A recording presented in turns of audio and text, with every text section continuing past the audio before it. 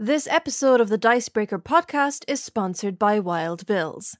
Ditch the manufactured flavors. Your taste buds deserve better. Treat yourself to Wild Bill's premium handcrafted soda pop. Mouth-watering beverages that allow you to escape to the most interesting places imaginable. Cheers to refusing the drink from the mainstream. Cheers to kick-ass canned. Cheers to being veteran-owned and operated. At Wild Bills, flavor isn't everything. It's the only thing. Use discount code CHEERS15 for 15% off your first order. This week's Dicebreaker podcast, Liv, did we nail it? We didn't nail it, no, but we're Almost on. nailed it. But it's happening. That's the Dicebreaker promise. Almost perfection. Mm-hmm. You know it. Gosh. I'm Matt Jarvis. I'm the editor-in-chief for Dicebreaker. I'm joined this week by two special guests. One kind of special guest, one special guest, and of course, Liv. Liv, we'll start with you. Welcome back. Oh. How are you doing? Yeah, I'm doing good. Thank you so much. Yeah, I'm focusing wildly on making sure OBS is working correctly, but I'm doing great. And I missed out on last week, so I'm excited to be here for episode 67. Yeah, Cheers. It's good to have you back. And returning to the podcast for the first time in a while, Chase Carter. How are you doing? Hi, I'm Chase. I'm only kind of special.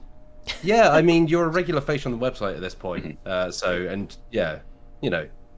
some point you become old guard. You slip into the kind of like, the luster wears away. But we're still delighted to have you with us as always. How are you doing? I'm doing great. Yeah, if you couldn't tell by the accent, I'm in the US. It's a nice morning. I've had 2 cups of tea, and I'm ready to go. Excellent stuff. And our very special guest, first time on the podcast, but also a very familiar face over on the Dicebreaker website, Jason Coles. Welcome to the podcast. How are you? I'm okay, thank you. I'm happy to be on, finally. Yeah, we've been talking about this for a while, I was just saying before we started, but I'm delighted to finally have you on, yeah. It's always the way we're like, we should definitely do that, and then multiple months pass, it's like, oh right, yeah, like time, it moves. But yeah, it's good to have you here. I'm delighted to have you all with us as if you're new to the Dicebreaker podcast, we chat about board games, we chat about card games and RPGs and all sorts of stuff. Let's kick off, as we always do this week, by chatting about what we've been up to. Jason, as our special guest, let's kick off with you. What have you been doing lately? You been playing anything, been watching anything? I've been watching a lot of anime, and I just started doing this morning.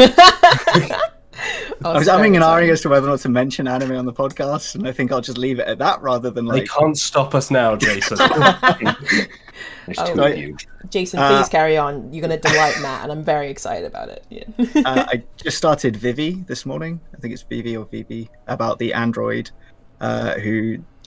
There's an AI that's sent into a teddy in the past to stop an AI apocalypse, basically. Wow. And that's pretty cool. So definitely worth a look if you've not seen it. In terms of gaming, I have been playing a lot of MTG Arena, which, despite really enjoying Magic the Gathering, isn't something I do that often. But the new set has properly dragged me in because I really like it. And then a bunch of like Rocket League and Monster Train. So old regulars for Jason.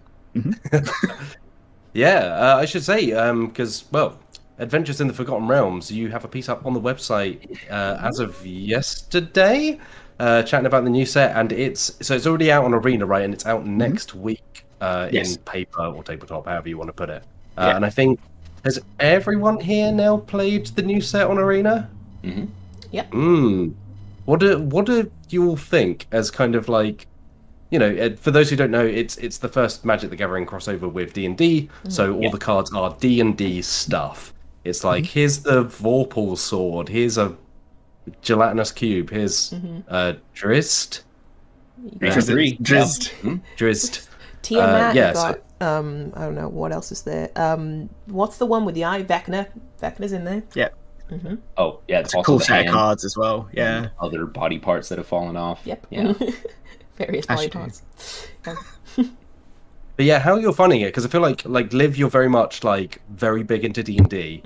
Like Jason and Chase, I think you're more kind of on the Magic end, and I'm kind of like floating in the middle somewhere. So it'd be interesting to know your kind of like various thoughts on how the set is come across to each of you. Who wants to start? Yeah. Jason, do you want to give it a go? I suppose that makes sense. Yeah. I think it's excellent. As a Magic the Gathering player primarily rather than D&D, I think it does a really good job of implementing the ideas of D&D in a way that makes sense within the confines of the card game, as well as adding in new twists and mechanics that make sense. And there's a few really, really clever nods to D&D, like nearly every creature nowadays in Magic the Gathering has some kind of wordy ability. But they've made it thematic by just giving it a skill name this time, most of the time. And it's such a small thing, and it doesn't really change the game itself, but it does make it feel like it's been infused with Dungeons and Dragons, which I think is really cool. And the set itself is a lot of fun to play with as well. There are a few really cool cards. The draft format's great. I'm really enjoying it a lot. Nice. Liv, let's go over to you as the D&D end. Ooh. As D&D correspondent Liv. That's coming me. in. I'm loving that's like my official title now. I'm loving it, especially because, well, I started playing Magic before the the new Ventures in the Forgotten Realms cards came out. So I was playing Strixhaven stuff and everything else and blah blah blah. And I was getting into Magic like regardless of, you know, it having a D&D element in it. But now that there is a pack out that I feel like I understand, you know, I feel like I'm in on the joke kind of a little bit. So like I know exactly what a card means when it comes out, and like, oh, you know, that ability is a really fun way to kind of convert, you know, what the D&D background of that card might be. So for example, I mentioned Vecna. If you have like this tome or something that's an artifact, you can like place that to the side, and then if you have the Eye of Vecna and the Hand of Vecna, you can sacrifice all three of them to create Vecna, which is like an 8x8 like creature that is very intimidating and a lot.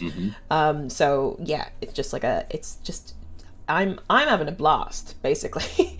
It's like I just got into Magic and they were like, hey Liv, this is for you, and I was like, thank you so much, I really appreciate Wizards. But yeah, what about you, Chase?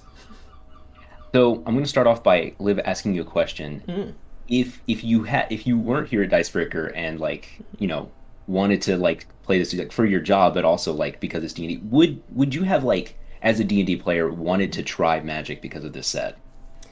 I think so. If it had come to my attention that Magic was like, oh, you know, I'm just taking advantage of the whole being run by wizards thing, I think I finally would have, because it was something that I was like tempted by for a while. So this would have been like a nice push off the edge. So, yeah.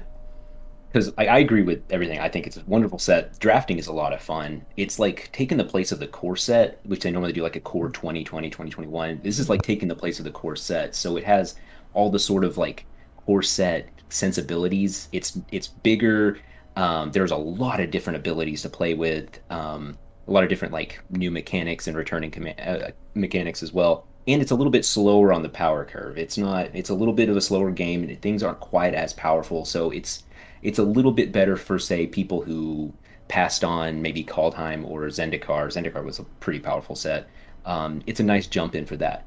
That said, I truly don't believe that like this is the game, like this is the set that's really trying to like get people who play Dungeons and Dragons to play Magic the Gathering. It's fun, it's flavorful, and obviously for Liz, who just is kind of skewering my whole argument here. But beyond those, like a few people who were thinking about it anyway, it's something that I know, like reading leading up to this, that they said they kind of wanted this to like bridge between their two games. They want to get D&D, which is just massively popular, right? Get some of those people over to play Magic the Gathering, which is really big, but not nearly as big as D&D. It would make sense from a business perspective to get some folks over there. And while it's flavorful, I just don't think it does the sort of things that D&D does that is going to offer a bridge for those folks to be like, well, why would I just learn a whole new game if I haven't gotten into Magic already? Yeah. It doesn't make a good argument beyond flavor, beyond like, oh, neat, I know that character. Oh, neat. That's Drizzt. That's a gelatinous cube. That's a +2 maze. Like, beyond that sort of stuff. It's a great set. It's just not the bridge between the games I think they might have wanted. I think for me, I think because I was kind of interested in Magic anyway, but I hadn't made that leap. I think for me that was what it would have given me that nudge. But if I was entirely uninterested in Magic, then probably not, to be honest. Yeah. Do you mind if I point out that Scott Perkins has given us a super chat? Thank you so much, Scott. Yeah, thanks very much, Scott. Appreciated. Yeah, I think it's an interesting one, right? It's like Wizards of the Coast have gone so big on D&D, particularly in the last few years, along with its explosion. So we've seen things like Dungeon Mayhem, the party game, which is like a game in and of itself. And yeah, I think there is something to be said for, I'm guessing that Magic is already pretty big. There's like a lot of interest there. So like designing an original D&D card game is probably not going to be worth their time, because they obviously want people to get into Magic, and then people buy the Magic sets that come out but maybe aren't D&D. But yeah, it's an interesting kind of like halfway house, I guess, of like, we need to take some. There's things like Venture, which seems kind of interesting, and that you go through dungeons. There's like, you know, it's Tomb of Annihilation, it's Dungeon of the Mad Mage, it's Lost Mine of Phandelver, but they still are kind of beholden to the Magic structure of, you have to use mana to cast things, you know, are playing creatures, you're playing enchantments, and it seems like they've done a good job within that kind of framework. But I guess, like, I wonder if it's almost a victim of its own success in that they can't, Wizards as a massive corporate entity can't go outside too far of the things that it already has momentum behind. I don't see it taking that chance, honestly. Yeah, exactly right. It's like, why create a new card game when you have Magic the Gathering? Like, and you know, we're going to see Warhammer in Magic the Gathering. We're going to see Lord of the Rings in Magic the Gathering. Like, the kind of genius of it is that it fits. I mean, all the sets that have come out over the last almost 30 years. Yeah. No, they've gone to ancient Egypt, essentially. They've gone to the Norse Viking kind of history. They've gone to steampunk. They've gone to, you name it, they've gone there. And it's kind of the brilliant thing about Magic. But I think it's interesting when you take something that is so rich and fleshed out like D&D, you know, and they can only go so far into it before, like, you would be essentially just breaking down what you've built. Which, again, as a massive company that just wants to make even more money, like, I'm sure at some point someone was doing those calculations in a spreadsheet somewhere and going, well, if we put the two together, it's going to make X billions. Rather than trying to create and build up a brand in its own right of like the D&D, the card game, or something like that. But it's an interesting one. I think, like, it's interesting to hear what you'll think about it. And I think it will be interesting to see whether it really does find momentum among folks who like D&D, or whether it just becomes like another Magic set that people who are into Magic pick up because rotation, like, want to stay, you know, on top of the cards. But like you say, are we going to see the audience for Magic jump as the result of this, or is it just going to kind of stay as it is for now? I will say that as a core set, it's probably the best in the past year. Out of the past year of sets, it's probably the best jumping on point for someone who like has never played before and kind of wants to get in on it.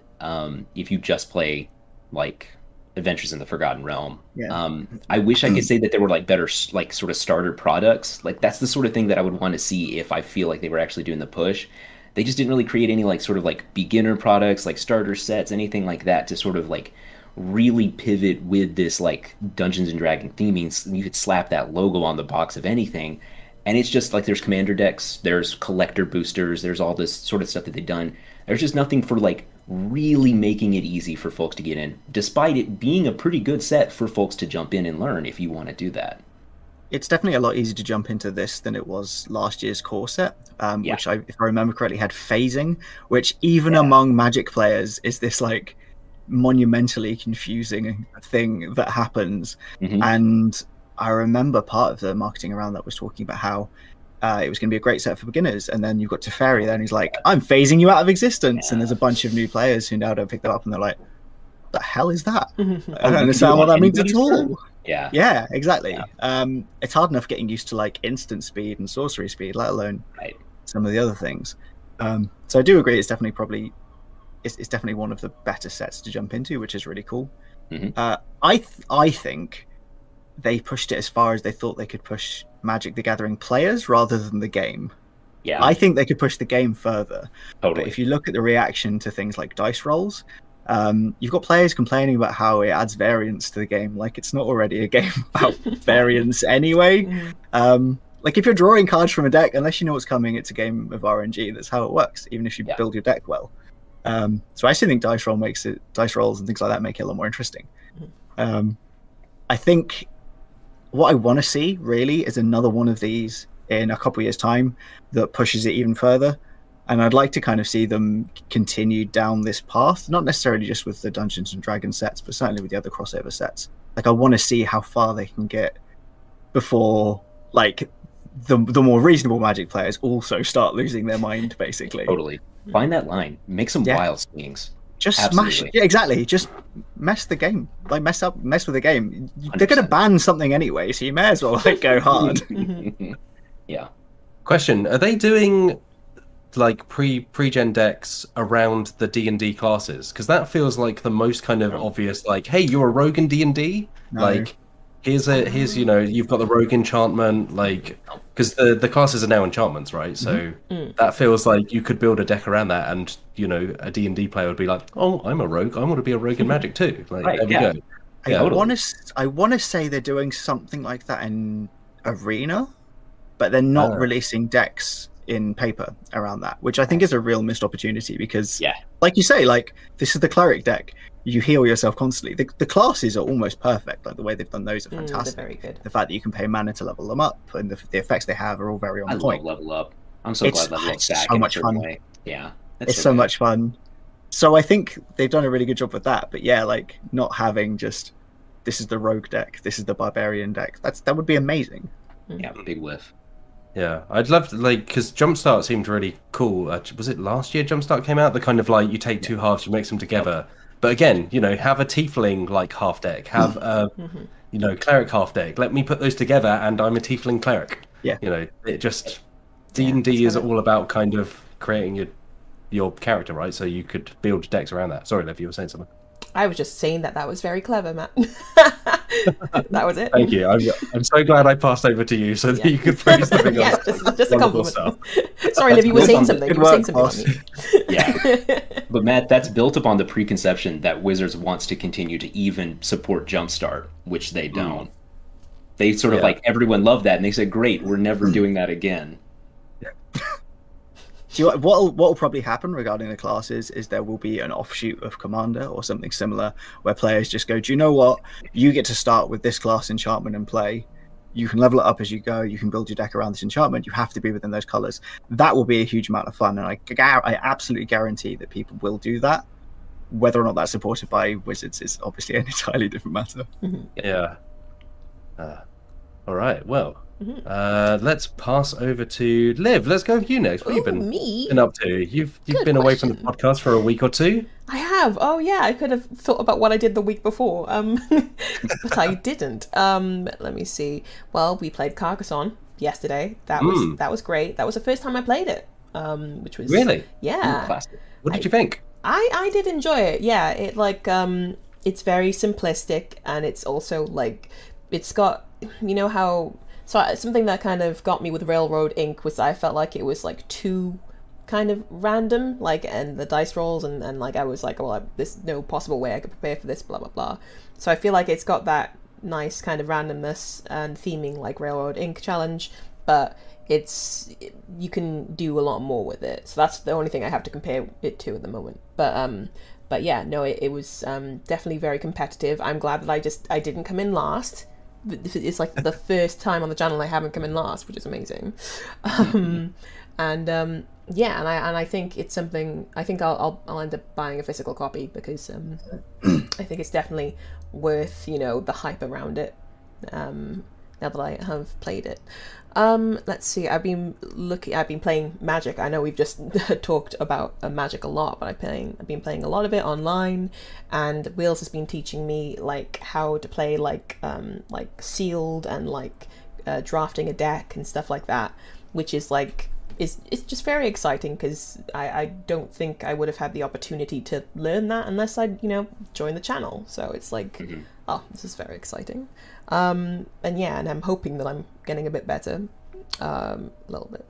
And in terms of D&D, I haven't played as much because we've all had to do like adult things and just get our lives together. But I did play a one-shot with some friends the other day, run by my friend Fuzzy, and it was just basically we were in the sewers running about being chased by aliens. I mean, you know, very similar looking to the like trademark aliens, but like Alien with like capital A alien. Yeah. which was very fun, but distinct, obviously. I'm enjoying being chased by these legally distinct aliens. Exactly, yes. And that was a lot of fun. I got to play my so I've got an Azamar who is a what is she? She's a warlock. She is a celestial warlock. That's it. So basically, it's like you take the warlock class, which is great, but like it's basically the most healing cleric-like warlock subclass you can take. So you have like a pool of d6s that like you get a number of them equal to your level, and you can just as a bonus action like throw up to 4 d6s at like people who are injured and heal them up that way, which I think is a very fun mechanic that you can use. And so that was pretty cool. And I don't think I've been been watching anything? I mean, I would say Too Hot to Handle, Matt, but I raced through that. My goodness. That's because I've now finished the second season of. We did chat. I chatted about it a little bit last week on the podcast, but they were non-believers, the rest of the team, that I could not bring them around to Too Hot to Handle. I cannot believe it. It's classic. It's trash TV at its finest. I mean, come on. Yeah, it is like capital T trash TV, but it's very good in that vein. Like if you know what you're going in for, like the production is very good. Like they pull all the kind of like drama strings along the way. Just sat there like, I can't believe Marvin and Melinda. I can't believe Cam and Emily. You know, it's in the same way that like I've never watched EastEnders and I've never understood the appeal of EastEnders, but I feel like this I get. Yeah. Like I'm invested moment to moment in the drama of these people I've never met. Exactly. Which has been carefully edited for consumption. Yeah, definitely, and it's totally not scripted at all, except it absolutely is. So that's I really enjoy Too Hot to Handle, but I don't know if anyone's heard of this. It's called Are You the One? Which is basically, oh Matt, you'll love it. So it's you have like a group of like 20 people in a house, and apparently like each couple has a perfect match that's been decided by like, I don't know, a computer. I don't know what by. But everyone has to find their perfect match. But then people who are not each other's perfect match end up getting together. And it's like, oh no, this has to be my perfect match, blah blah blah. And then they go into this weird like sci-fi room, and it's just like, you are not a perfect match. It's a whole thing. It's very silly, and it's incredible. Sounds like a horror show. Yeah, a little bit. It's like a social deduction game, except it's like people's romantic lives. Yeah. It's like one person here isn't a werewolf, they're your perfect match. You have to try and identify them. Exactly. No, that's legitimate. I think that's probably partly why I really like it, because I love me some social deduction. So, so that's good. Also, a fun like LGBT fact about that: they did like season 8, I think, and they did one that was just like it was just like everyone was like pansexual, and you could like fall for like you could be anyone's perfect match and blah blah blah. And I was like, oh, this is like the first like dating show I've seen that's done this like ever. So that's was it normally spin across like gender binary lines normally? Exactly. Yeah, like it's normally just like very heteronormative, but yeah, no, this season was like, oh my god, why isn't there more of this? Please more, thank you. Yeah. But yeah, that's my this Are You the One recommendation from me. Hi. That's pretty much what I've been doing. Yeah. I'm gonna go seek that out. While it's in my mind, because for some reason this came back up as you were talking about the kind of sci-fi feel of this. Have you ever watched Game of Clones? No. So Game of Clones, another kind of trashy dating show. The premise is there's one person, they describe their ideal person in terms of physical terms, and the producers of the show find like a dozen people that look roughly identical and fit these things, and then they have to kind of take all 12 of them or 10 of them, however many there are, on dates. But the idea is that they are all identical effectively, so you know, scary. in terms of physical characteristics. It's very odd. That sounds horrifying. Yeah, I can't decide if that's more existentially terrifying for the person or the 10 other people who someone decided they look almost exactly the same. You're like, oh, there's just 10 other of me, I guess. Yeah. Yeah, it's really something. I guess it's kind of nice that because like you're like, well, we all look the same. I guess I just have to let my personality shine, I suppose. Yeah, I think that's the way they kind of make it less horrifying than the premise is. Yeah. Where it's like, you know, once you get past the looks of people, because they all look the same, you'll then dig into personality, as if, you know, you need that kind of impetus to judge people by something other than their looks. But I'm very excited. Okay. It sounds like, Matt, we've got 2 new shows to watch, or a new show to watch each. I feel like at some point, Liv, this will become you and me sat in a room somewhere recounting trash TV that people should watch. We should make that happen. Absolutely, yeah. Like a subscription video. Oh yeah, that could be a membership video. Ooh. Yes. We will get onto that, but first of all, Chase, let's hand over to you. What have you been up to this week? Any non-trash? So I've been playing Magic, which if I lose is trash. Yeah, for sure. I've been drafting as much as my currency allows. I have not yet put any money in there, but gosh, I'm so close. I'm going to get there. Yeah, the drafting is a lot of fun, but that's Magic, Magic Arena. I've also been playing a solo RPG called Ostro, which are these it comes in these 2 like sort of like pamphlet looking things. It's by Timothy Watkins. It came out during Zine Quest, and I backed it on Zine Quest. It is, the best way to describe it is like the exploration part of Wind Waker, where you're just sort of like charting the sea and going around. There's like an island in each little like nautical square on this map, and you discover something. In this game, you are trying to chase down 5 pieces of a treasure map that leads to this like legendary pirate treasure where your old captain is supposedly going. They said they found the treasure and started off this gigantic hunt all through Ostro, which is this sort of like nationless sea, like a big like coalition of like pirates and privateers and other sort of like folks like that. So you have your ship and your crew. There's like, you can be one of different, like 5 different sort of nautical races. You can be a frog person or a turtle person or a whale person. A lot of different stuff. And so you have your crew, you have your ship, and you have some ship stats like crew, arms, sails, and hull, which can like sort of vary across like -3 to +3, and different like things that you come across every time you come into a new sort of like square, which I have this big map that I drew a bunch of like lines, so it's like just a big gridded map. And every time you come into a new grid, you roll 2d10s, so D percentile, and then the book is just like full, like 100 of these like random encounters. They can be good. You could just like come across I came across an island full of weavers, and they were like, oh heck yeah, we've got some cheap sails. We'll give you some really good sails. Or I could sail straight into a reef made out of like living jellyfish that begin to eat my ship alive as I sail through it. And so the whole thing is, and as you go through, you can mark down and on your map, like you make a little dot and be like, okay, this is the village where like the weavers are. If you need to come back, you can come back and do this again. So the whole thing is about trying to find these pieces of treasure, which can come across from random encounters, while also making sure that you keep your crew happy and your ship up to date. Because you can come across the Northern Navy, which will try to sink you. You can come across other pirates that will try to steal your stuff. So you're trying to manage these stats while also slowly, gradually charting the sea and trying to find all these different locations. So if you find a nice port of call, you got to remember that, because if things are dire, you need to make a straight sailing point directly to there and try to like lick your wounds before you go back out.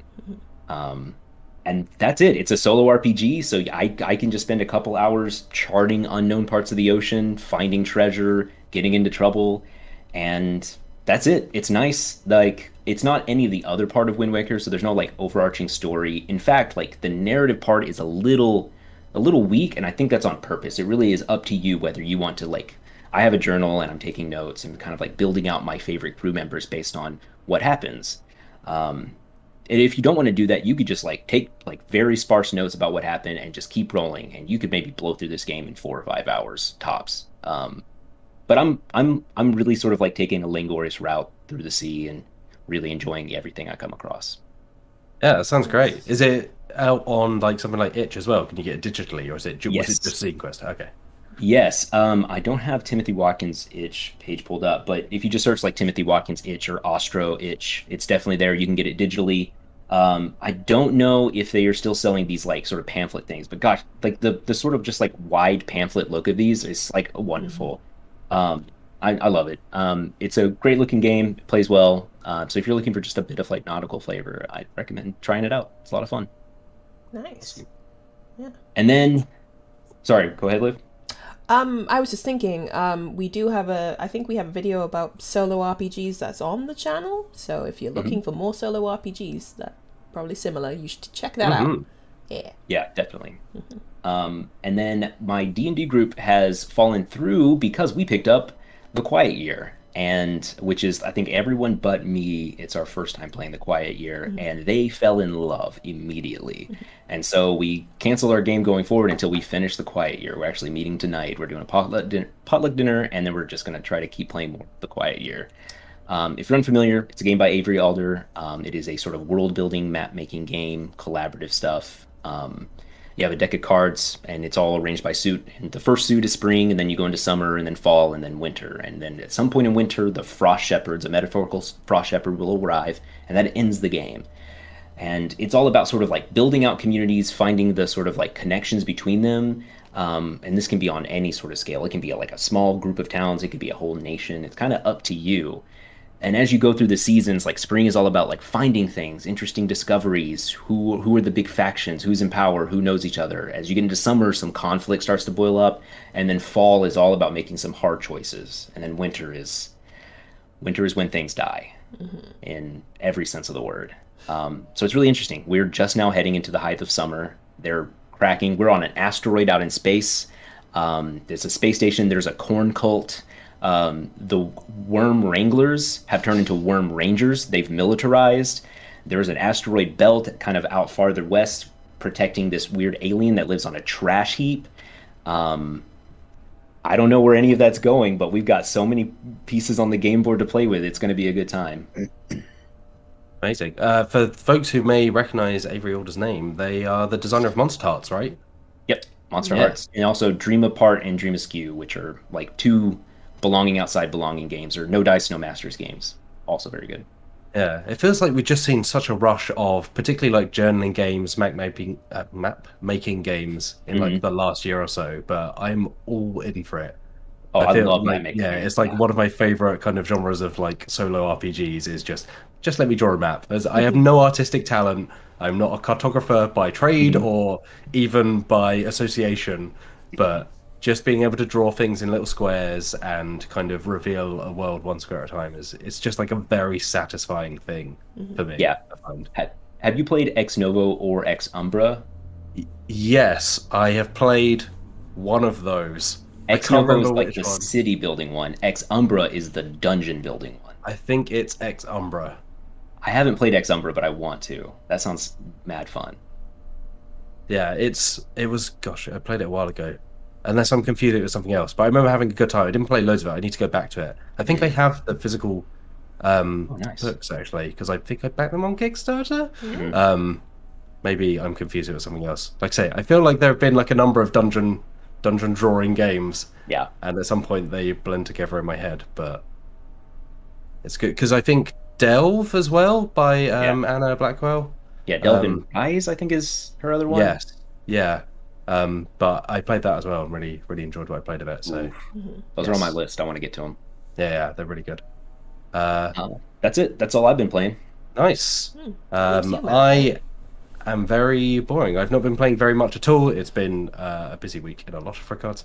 I have been playing Solitaire Stories on iOS. My wife actually turned me onto this. It's on Apple Arcade, I think. I got like a trial, so I've just been flicking through games on there. It is Solitaire, the card game. It's very well presented. It's very slick. It kind of has a story mode, which is a strange thing for a Solitaire game. And all it basically does is step up the difficulty. And what I have learned is that I'm very bad at Solitaire because I have to replay each of the missions about half a dozen times before I finally get through them.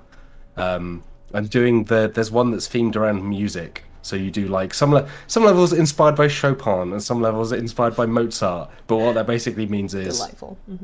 It has like a little couple of snippets of text where it's like, then they were inspired by Chopin, and then it's just play a game of Solitaire. It's like play 2 games of Solitaire and then move on to the next mission. It's just Solitaire. But it is very slick. It's been a while since I went for a stage where I really loved Solitaire.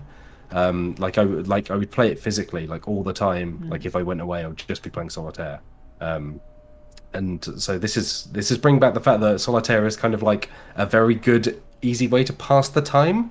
Like it still feels like one of those games, and I'm sure there are people who are actually good at Solitaire. This might just be me being very salty about the fact that I'm bad at it.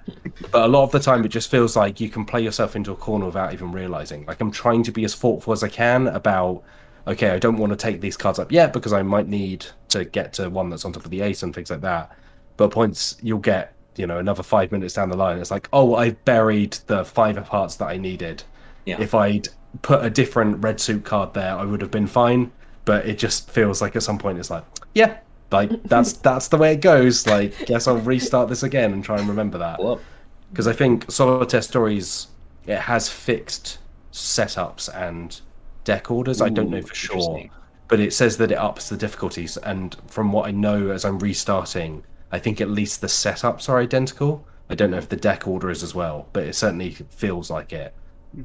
So yeah, at some point it's just me going, well, I clearly screwed up somewhere along the line, guess I'll do this again, and then doing exactly the same thing 4 more times and going like, what, like I don't know where else to put this to, of course it goes on the free, and then being like, no, I'm just there, I've utterly ruined it. So yeah, it's a very slick version of those. I don't know how much further I'm going to get into it because I feel like I'm not very good at it, so I'm just playing the same game of Solitaire, like say, like a dozen times in a row. Sounds like a nice way to kind of switch things up if you are, really into Solitaire, though. So just like, it's. For example, my mum is just constantly playing it, so I might be like, hey, chat it up a bit, mum. Here you are. Yeah, like I say, it's a really slick thing. It has like an undo button. It has like the presentation is very good. It's very satisfying when you move cards around because they go ding, and like my phone buzzes a little bit and things like that. So it's like it's got the hooks in terms of the feedback. As much as Solitaire can be kind of ramped up into something exciting, it's kind of there. But yeah, it's a good pass the time game. I'm not going to call it a toilet game, but it's a good way to pass the time when you need, say, 5-10 minutes. Of course. I have another recommendation of a pass the time game. So I have downloaded recently. You reminded me with that for Android. I've downloaded Grim Quest, which is basically like an RPG like mobile game. It's just like a classic, like you're an adventurer, blah blah blah. And you can go and get, like, you go to a shop that sells spells, and you can, like, buy equipment, and you can, like, level things up and, like, get more powerful. But you just, like, set out and you go to, like, different, like, dungeons, and eventually you just go down level by level. And you have to find, basically, you go from the entrance and you have to find the exit by going square by square by square. And it'll get bigger, and there'll be more, like, threats and stuff as you go on. And you have to have a certain number of supplies on you that will, if you go a square, that like reduces your number of supplies by 1, so you can't just go on and on and on. So it's like a fun little, usually if I'm about to go to sleep and I'm like, I can't quite sleep just yet, I'm just going to press a bunch of buttons on this. So that's a fun little kind of, if you just want an RPG in your hand, that's a recommendation for me. Was it called GrimQuest? GrimQuest, yes. GrimQuest. I will check it out. Thank you. Yeah, no worries. Yeah, that was cool. Other than that, I've been playing a game that I can't talk about because it's under embargo. I'm about to play another game that I can't talk about because it's under embargo. I have been... I finished watching Schitt's Creek, which became I need something to watch for 20 minutes as I drift off. I still don't know how I feel about it. I feel like it's one of those shows that I watched because it was kind of... It was 20 minutes long and I enjoyed it, but I was never like, I'm having a great time watching this. I was never laughing my head off. It was just kind of like this is quite sweet. This is quite funny in points. But I was never, I've seen like some really kind of big praise for it. I was kind of like, it's good. Like it's definitely like good, but I was never kind of bowled over in the same way as I have been with other things. It just feels like a very kind of well written and well kind of judged sitcom. And then I started watching End of the Effing World, which is also something that I missed on Netflix when I think everyone was talking about it. And again, I was like, I need something for 20 minutes, like each evening as I fall asleep. And I've been enjoying that so far. Yeah, it's a really good show. Is there a second season out? I think it's... I think so, yeah. And it's like based on a graphic novel, I think, although I haven't read the graphic novel or come across it before, so I don't know how it compares. Isn't the same author who they adapted another one of their comics, the I'm Not Okay With This, I think. Yeah. I think it's the same artist author did both of those. It is. And I think it's the same showrunner as well across the two. Oh, interesting. Okay, it's a cool. crime that I Am Not Okay With This was not renewed for a second season. I'm not okay with that. Netflix cursed. Great shows just get canceled and eaten by the machine. Such a shame. I feel like Netflix at least gives them two, right? Isn't the classic thing of like two seasons is it, and then whoop, like time to enough of that. So yeah, that's a shame. But yeah, I'm really enjoying this, so I will have to move over to I'm Not Okay With This at some point. Yeah. But I'm just looking for I need things that aren't 40 to 60 minutes long, and it feels like they are in such short supply nowadays. Every television show is like 45 minutes at least, and I just don't have that. I have exactly 20 to 25 minutes before I'm out. So I've got lots of programs my daughter loves which are like 7 or 8 minutes that I can recommend if that helps. Some of them are really good, some of them are terrible, but but at that length it doesn't matter how good they are, right? It's like they move so quickly. You'd be surprised. There are times Paw Patrol is a curse upon this earth. Oh, Paw Patrol. That's my namesake. Is that the firefighting dogs? Is that the... That's the one where a little boy has somehow brainwashed an entire town into giving him all the money and becoming all the emergency services? That sounds like a conspiracy theory. That's literally what's happening. This is a show, right? Yeah. I'm interested Bluey's now. really good, though. That's about dogs. What's really good, sorry? Very cute. Bluey. It's just hit Disney Plus. It's this is completely off tangent. Sorry. No, please. It's like this 7. It's like this this podcast, Jason. Yeah. So it's this 8-minute show about these dogs in Australia, and it's just a cute family of dogs. But it's just got like really solid parenting advice, some really touching moments in it, and some really cool kids games within it. It's just a very, very good show, as opposed to something like Peppa Pig or Paw Patrol, where it's just like colourful nonsense for X amount of time. It's like, no, I learned something watching this. Like, this is quite touching, quite enjoyable, rather than just like, why is this pig this obnoxious? So it's a nice change of pace. Obnoxious pig. The new Peppa Pig spell. Yeah.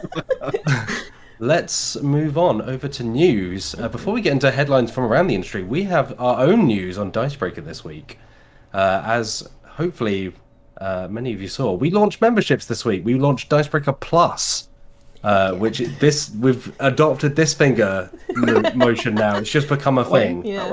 It kind of looks like a cross, which is fun. Yeah, no bad spirits here. If we fend them off, it's not a religious show. So yeah, we've launched premium memberships. You can watch the trailer on the YouTube channel. I'm not going to go on too long about this because we've already got a trailer out there. You can find out the information on our YouTube channel. But there are a couple of things I just wanted to mention because I think some folks were, we tried to be pretty upfront about what you'll get for like giving us a $5 a month or like £9 a month, like $10, something like that. But just to be completely clear about it, like nothing that is already on the channel or that we're already doing is going behind a paywall. That's not the case at all. Like, this is all extra stuff, as the name suggests. Like, it's stuff on top of the stuff we're already doing. Like, we really do consider this stuff really carefully. Like, we appreciate support. We know that there are some folks that want to support us, but like can't afford £5 or £10 a month. You know, that's absolutely fine. And like, there's no way that we want to take away from that or take away what you're able to like view or be part of. So yeah, there's no way any of that stuff will go behind it. Like our new D&D series that's coming up won't be behind the paywall. Like nothing like that. This is just extra stuff for those that want to or can like chip us a few quid each month. It's behind the scenes stuff. It's stuff that, to be honest, like we wouldn't do on the channel anyway. So it's an opportunity to do that. It wouldn't fit on the main channel, you know, things like video games or things like behind the scenes or videos about me chatting about anime or me and Liv chatting about trash TV. Yeah. Like all of the stuff that wouldn't fit, and to be honest, that we wouldn't be able to do otherwise. So yeah, like I know that, you know, there are definitely elements of asking people for money is a big thing. Like, you know, especially nowadays, like we appreciate that it's a big thing to ask for £5 a month or £10 a month on a regular basis. But there's no way we're going to be putting stuff behind the paywall that doesn't belong on the main site. Like we're not about that. We want to keep it as accessible as we can. Like that's what the site was created with. That's why our tagline is board games for everyone. That's why we're here. At the same time, you know, those folks who are able to support us, we wanted to offer something extra, you know, it's not essential, but is just something in return for your money and your support. So yeah, and as we go on, like no doubt, you know, we will, like, this is new for us. Like we will do some things right, no doubt we'll do some things wrong. Like we're paying attention to the feedback. Like we really do care what people think. We want to get it right. You can read a post from Wills on our YouTube channel that did a very good job of articulating this and exactly what it's going to be. But yeah, I just wanted to be upfront about the fact that, you know, we appreciate the support that people give, whatever form it takes. Like whether that's subscription, whether that's just liking a video, whether that's just watching a video or tweeting about us, like we appreciate it all. So yeah, thank you for those of you who have supported us this far and will continue to support us going forward. But if you want to go and check that out, like I say, there's a trailer. You can see some of the stuff that we're doing, and where there will be more to come. But yeah, rest assured, like nothing will be going behind the paywall that we would put on the main YouTube. We're not moving focus at all. This is just an expansion of what we're already doing. So I wanted to mention that here. Yeah. Let's move on to other news that isn't about ourselves. I pulled a couple of headlines this week. Chase, I believe you wrote this story about a new Warhammer 40k kill team. Yeah, new kill team. They are redoing it again. This is like ground up stuff, which I think the last time they did was in 2018. It's when they redid Kill Team. If I can remember our history, so Kill Team is like a skirmish mode for Warhammer 40k. If you're familiar with Age of Sigmar's like Warcry and Underworlds, it's kind of the same stuff. So smaller armies, 2 players, skirmish mode. But this time what they're doing, instead of just like adapting Warhammer 40k's current rules, they said that this is going to be an entirely new rule set. Like this is just their own rules. It is as separate a game, I think, as like Games Workshop has made in a physical product sort of stuff. So, I mean, all the lore, all the 40k lore is coming over. The first box, Octarius, is going to have the Core of Krieg versus Orc Commandos. Listen, I'm not a 40k lore person, so please don't come for me, but like the Core of Krieg is like, they're like sort of like trench warfare looking dudes. And like many other Warhammer 40k factions, their lore starts with their planet dying. They were occupied and then they bombed it until it was no longer livable. And then the Emperor came along and was like, tithe to me. And they're like, we've got nothing, so we give ourselves. And that's their whole deal. And then the Orc Commandos are just Orc Commandos. They're kind of sneakier. They look like, you know, sort of like action hero. They got the black leather hats and like big guns and sort of, you know, Schwarzenegger-esque fighting style. And the Octarius, the box set that they're selling to kick off the new Kill Team, is going to have both of those. No launch date. Pre-orders are coming up pretty soon, but that's par for the course for Games Workshop new releases. But I think the biggest thing is that like they are just like sort of tossing out the baby and the bathwater and starting up fresh with just an entirely new rule set. The one thing I know that we do know that's different from the old one is it's going to have like alternating activations. So like one person will go and they'll like move a unit, or if they have certain abilities, you can move several units, and then your opponent gets to respond. And what they want to do with that, they've said, is that like they want to kind of make this like on your toes kind of fighting. So like whatever strategy you built up could change in a minute. Whatever ability that your opponent breaks out could like completely change the battlefield, or like this like part of this the skirmish army could just like break off and do something else, and you've got to react immediately to whatever objective you're playing. So it's going to be a little bit more action-packed, maybe a little bit faster, and with the smaller armies, it's also going to be a bit more affordable than, say, building a traditional Warhammer army. But yeah, that's Kill Team. Nice. I've not played Kill Team. It's always been one of those, like, I was into Warhammer like way back when, and this and like Warcry, and even Underworlds have always felt like the kind of level that I could get back in on, like just like handful of models, not hours and hours of painting. Like rule set is trimmed down, so it's not like a thick volume of rules. But it's interesting to see them just. Kill Team hasn't been around that long, like you say, like to just kind of completely redo it all. Feels I'm pretty sure like they put out new Kill Team stuff, like not new, but like in the current one, like just a few months ago. I've seen some people like kind of be like, I just bought these, like these are just coming out and I just finished painting, but I haven't seen too much. Like I think people are fairly positive on the new direction they're going. Do you think it's maybe something that's trying to be more accessible for new players, Chase, or?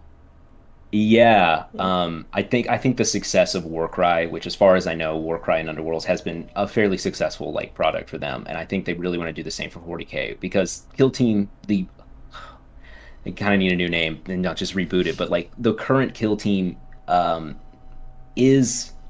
it's good, but it's just sort of like they just sort of like modified 40K to fit smaller armies and stuff like that. Where like Underworlds is like it has deck building elements. It is different enough from Age of Sigmar, I believe, that like it's an entirely different game. So it can really, like, if you don't like that just like big army thing, but you kind of like the deck building element of Warcry and Underworlds, it can bring it in. So I think if they're really like sort of like rebuilding the rules, they're probably thinking about getting folks in for the first time. Absolutely. I'm just gonna also shout out Apex Penguin, who has joined Dicebreaker Plus. Thank you so much, Apex. Yeah, thanks very much for the support. Yeah. Chase, is there any, like, something that we've seen a lot of Games Workshop lately is kind of like very limited runs of things? Like we were chatting about this the other day. Like I don't think original Kill Team had this issue. Like obviously it's been relatively easily available, but is there any sign that this is going to maybe be like another short kind of run, like grab it while you can, like FOMO kind of thing? Yeah, the Octarius box that has both the armies and some terrain and all the rules that you need is going to be a limited release. They have just come out and said that. You will be able to buy the armies separately going forward. They will be, so you can buy Corps of Krieg and the Orc Commandos in separate, boxes. That's just the armies. The rules and stuff, I'm sure you'll have a PDF online and you'll have to buy your terrain from Citadel separate, all that sort of stuff. But yeah, the boxed product, as seems to be the case with a lot of recent Games Workshop releases, sort of since Cursed City, the board game that they did, it's just like, yeah, they're going to create a certain amount, and then after that, it's done, and you just can't get it anymore. And a lot of those go through pre-order. So if you don't get it in pre-order, or you don't secure one with your local game store, the chances of you coming across one in the wild, unless you're going to do third-party like resale, is just vanishingly slim. Especially with shipping woes that are continuing to really cripple a lot of folks. Yeah, it just seems, because like we've seen not exactly the same, but like over in Magic, right? Like there was the Walking Dead Secret Lair, like Secret Lair continues. All of the Secret Lairs. Yeah, like very limited stuff. Like it just feels like Modern Horizons 2. Yeah, like really. Modern Horizons 2 is print to order, I believe. So there shouldn't be a scarcity, but there's a thing online actually where some of the cards are worth more in the Magic Online, which is the other version of online Magic you can play, that one of the cards was worth more online than it was in paper, despite the fact that you can't have digital scarcity. That's not a thing. It's all artificial. Yeah. But it cost more. It cost substantially more. I think it was I think it was like 80% more online than it was in paper, which is that's absurd. Yeah, absolutely ridiculous. Yeah. Yeah, it just feels like because we've seen it for a long time with Kickstarters, you know, like board games that are like, if you don't back the Kickstarter, like you may just miss your chance. But things like Warhammer, things like Magic, that have always just been very, like, relatively easy to just pick up in a local shop. You know, they're games that have made it into the mainstream. Yeah, it feels very odd that they are now, well, not even recently. Like I say, Secret Lair's been a thing for a while, but like they just have these very, like, an increasing kind of lean on like that FOMO feel of like just pushing people to get in at like a certain price point, like, so there's no chance for prices to slip down over time, like to come in during like a 1 month window or a couple of weeks window, whatever it is. It just feels very odd and like in a lot of ways kind of uncomfortable, because you know, if people don't have that money or aren't able to invest at that point, you know, they've either got to cough up for secondhand copies, which then go for absurd amounts on eBay, or they just miss out, which just feels, like I say, sorry. Yeah, one of the weird things is like with Curse City, with Kill Team, a lot of these products are game modes that they are going to continue to support with like supplemental products, with new models, new factions, and stuff like that. So the fact that the sort of starter box, whether we're talking about Curse City or any of the other, like with Kill Team or any of the boxes, the fact that the starter box is not going to exist, but the supplements will. What if 2 years down the road, you just get into it and you're like, oh, that looks really cool. I want to get the base game so I can play it. You kind of have to piecemeal it together, or that box just isn't going to exist anymore. That's kind of buck wild to me. That's just the reality for a lot of these games.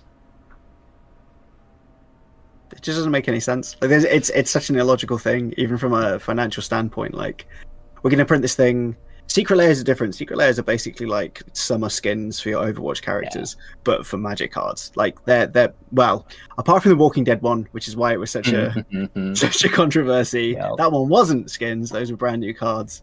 That's a whole other thing. But for a game like Warhammer to print something like, oh yeah, this seems really cool, and it sounds awesome. Like, that sounds like the kind of thing that non-Warhammer players could be like, oh yeah, I'll get in here. And then, like you say, if they do that any point other than like right now, tough. Yep. And that doesn't make any sense. Surely that makes no sense from a financial standpoint. Yeah, I think, like, especially games like, because correct me if I'm wrong, but like the models in there, right, are like existing sculpts or existing models from normal 40k. Like, it feels like a lot of the push is kind of on like, hey, you can take these models and then use them in the proper 40k. Like, it's kind of entry step up. Like, I already have 5 models, so I might as well get 10 more, kind of thing. Yeah, the ones in the box will have like some optimization and different like stuff like that you can do. It'll have different builds that sort of fit into the rules. And I believe this is the first time the Core of Krieg has like had this much of an expanded roster. They've sort of just been like plunky, like 1 or 2 units every once in a while. And yeah, you'll be able to buy these separately, and you can use them elsewhere. Like, you could use them in any conventional army. But yeah,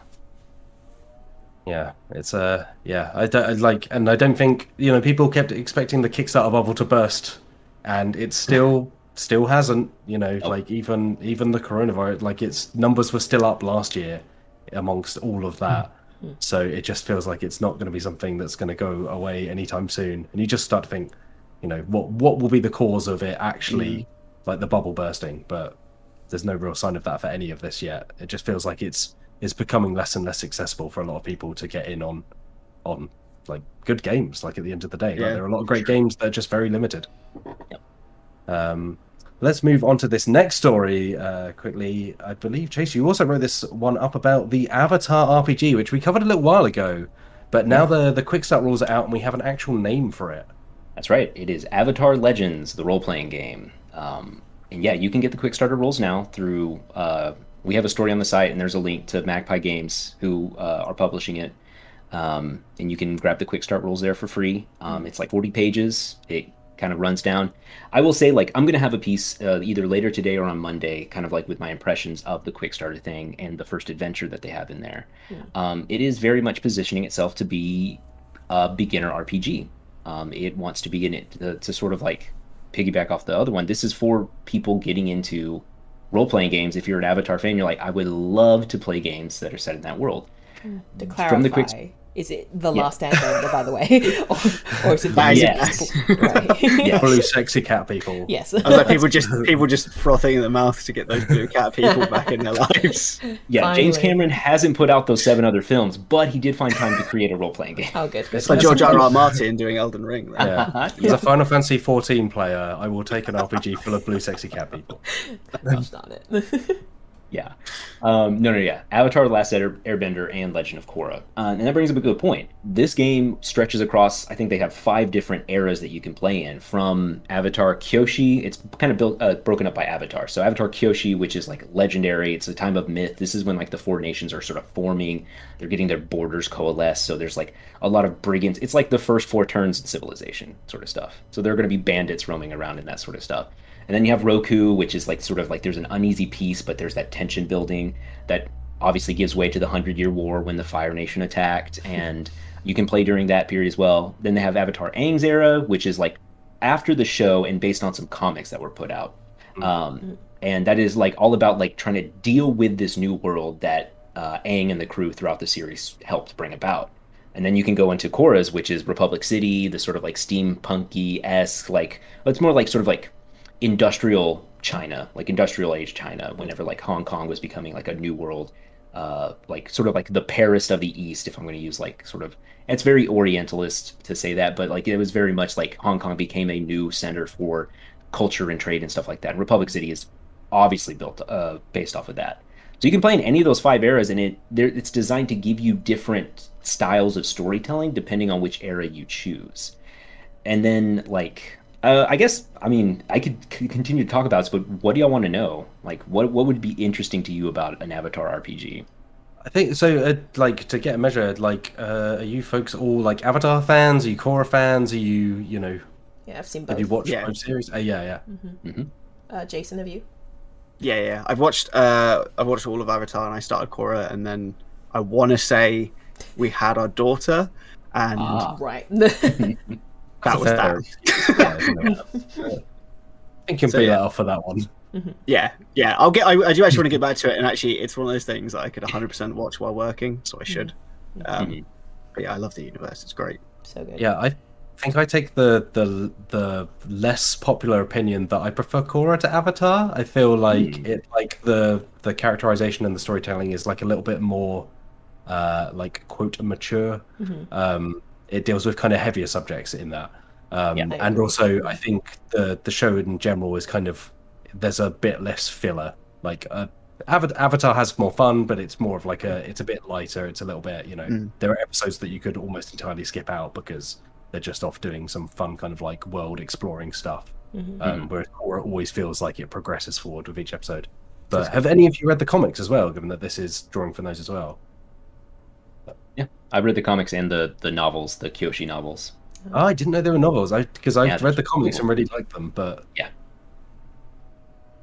like the novels are great. They do a great job, like sort of like the comics do, of sort of like really like taking that time to dive into like some like tensions and stuff like that the show only kind of hints at. The Kyoshi novels definitely do that sort of stuff as well. So if you like the comics, I would recommend seeking out the novels, even if it's like on an e-reader. Check them out. They're not too long. Yeah. I think one of the things that like a lot of folks I guess will ask about and have been chatting about is the presence of bending, which obviously is like it's the big thing in the world, right? Like it's the bread and butter of how you're going to be interacting with that world. So in terms of like I think you and I chatted about it a bit, like it kind of takes like a simplistic-ish approach to it. It's not super heavy. Yeah, so it is not super mechanically heavy. It's there, and it can be a core part of your character. And I think when we get the full rules, it'll kind of like do a better job of showing that. This one doesn't really approach it quite as much. It's a Powered by the Apocalypse game, so it has playbooks, and the playbooks are not linked to bending. They're linked to sort of like the kind of person that you are. Like there's one called the Bold, there's the Guardian, there's the Hammer, there's the Idealist. It is more about like what kind of person, like who are you personifying? Like what are you as like your ideals and the things you believe in and how you interact with the world. And you could be any of those, and then you could be a waterbender or an airbender, or you could just not bend at all. You can be like Sokka and you have like advanced weaponry, or you can be like Asami from Korra and have a lot of like technology that you use. And those are just like the things that you use to solve problems and also to enact in like combat. And combat is its own different system that is not bending based at all. So bending is there, but it is not like, it's not going to be like D&D where you get like 3rd level bending spells or anything like that. Or once you reach level 10, you get your advanced blood bending if you're a waterbender. It's nothing like that. In fact, something cool in there is that like, so bendings are techniques that you can use in combat, and they use a fatigue system so that like the first time you use it, it costs like fatigue, which is this like sort of resource that you need to spend and then get rid of in combat as you sort of like go into the fight and then sort of come back and take a more defensive position. It's a way to sort of spend fatigue. So that way it keeps you from just going like hammering all over, like every single time. You have to keep track of your fatigue. But then as you start to use these, you will go from learning an ability like a bending ability to having it be practiced, which means it costs less fatigue or doesn't use any fatigue at all. And then you can, in the fiction, go to a master and do a quest to master that ability. And once you've mastered that bending ability, it's like free to use all the time. That is just that's your bread and butter. So it is there, and it is important to your character, and you can make stories around bending, but it is just not quite in that sort of like D&D-esque sort of like D20 fantasy way that I think a lot of people were expecting when you think of a Avatar RPG.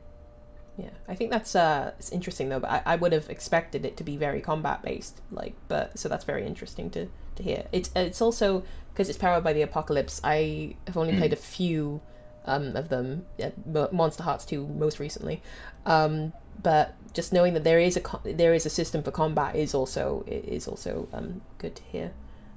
Yeah, I think if you kind of wanted to imagine if you can read the rules, but also it's a lot like Masks, especially because it's about a younger, like the guy is not explicit about this, but obviously like it is, you are telling stories about younger people. Like these are younger people who sort of like are using their potential, their youth and their energy to like go out into the world and change it. So I think it's going to strike a lot of the same chords as Mask, which Magpie Games also did. So I think they're bringing a lot of that experience to bear in developing this game. Also explicitly, like they use episodes and a series arc to like sort of explain in their newcomers how an RPG works, but it is also very much an explicit part of how they are structuring play session to session. They want everything to be like one episode of an arc, and then it's like once you defeat the villain or you have explicit like goals for role playing, and once you finish that goal, they're like, maybe this is a new season. Maybe think about choosing new scope or choosing a new location to play in and that sort of stuff. So they really want it to like very much mirror Avatar: The Last Airbender, the show, and how you sort of consume the original media, which I think is a strength. If you're going to bring that framework over in more than just a reference and build it into the foundation of how this plays, I think it's going to be stronger because of that. Yeah, I feel like episodes is like a very accessible thing, right? For most people, if you've never touched an RPG and have no idea what a campaign looks like, imagining a season of TV is like a really easy way into that. Yeah, it sounds really cool, and it's out now, right? The quick start at least. So quick start's out now. There's an adventure. There are pre-generated characters, so you could literally just like download that stuff, print it off, and get to a table within like 10 minutes. You're ready to go. All right, so excellent stuff. Yeah. That's cool. Before we move on from news, I'm going to quickly mention as kind of an update to something we discussed last week or maybe the week before. We chatted about the fact that UK Games Expo announced that there would be no social distancing restrictions in place. They mentioned that they would not be checking tests, they would not be requiring vaccinations and so on. They've since revised their rules. Oh, have they? Have they? There was, let's say, a reaction to that decision online. Some publishers pulled out of the show. It's taking place at the end of this month. UK Games Expo has now said that it will, in fact, require negative COVID-19 tests or proof of vaccination or immunization, and masks will be mandatory, which they weren't before. I would advise folks who are planning on attending that show or considering attending to obviously go and check the guidelines in full. And obviously, in addition to those guidelines, take the kind of steps for your own safety and the safety of others that you feel are appropriate. let's say maybe in addition to the UK government's current guidelines, go above and beyond. If they could be called guidelines. What do you call essentially the lack of anything? But yes, negligence. Yes, well, yeah. So go and check out those guidelines if you are attending, obviously that show or any other shows. Like, make sure that you are looking after yourself, looking after others. Like, say, just safe. Take all the steps possible to be safe. Like, at the end of the day, like, wearing a mask is better than the alternative. Like, it's assuming that you are able to wear a mask, of course. So yeah, just look after yourselves. Make sure that you are doing everything you can to stay safe if you are going to events such as this or going out. But like I say, go and check out the guidelines in full. But I wanted to follow up and let folks know. So let's move on. Yes, yeah. Let's say it's better than the nothing that they had before. Yeah. I mean, I wasn't here last week, but my official stance was that sucks. And shouldn't have been a thing. So this is great to hear. Yeah. Yeah, it's really interesting that they said, oh, it's not practical to have these measures in place. And then suddenly when people had a real backlash and publishers were pulling out, they suddenly went, oh, yeah, we can make that happen. But obviously that's my personal opinion and not the view of Dicebreaker. And, I am not a lawyer, so I don't know the things involved with private events that could set their own restrictions and now suddenly have found a way. Let's move on to this week's segment. Live. Thank you, by the way, for those of you who wrote in after last week's segment, where Wills, if you missed that segment, you should go back and watch it because it was very amusing. That really skirted the line of the things we can say on this channel without suddenly having to bleep them. But a couple of folks followed up and suggested something similar to the Orc or Oryx quiz that Wills ran last week.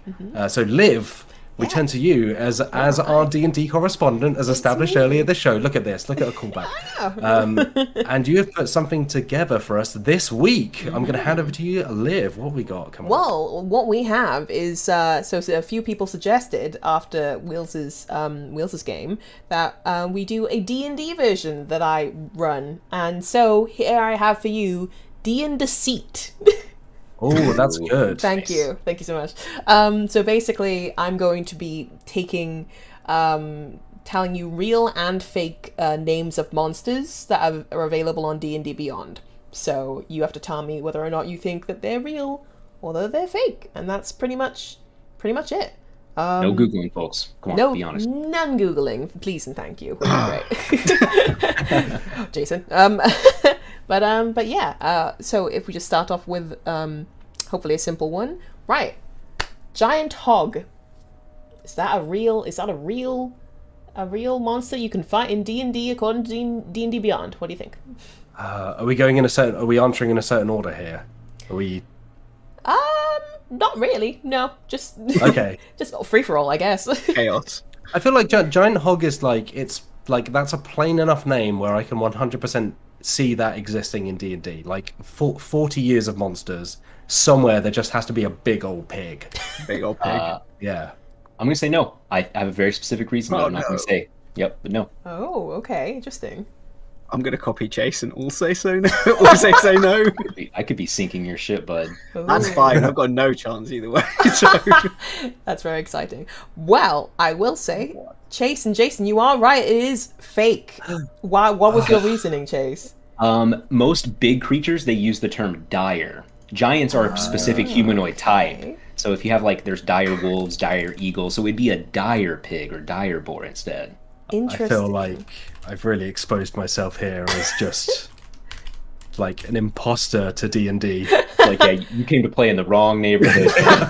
What I want to say is that is definitely good reasoning, but I'll tell you what, it's not what. Okay, so what is real is a giant boar. There's a giant boar and not a giant hog.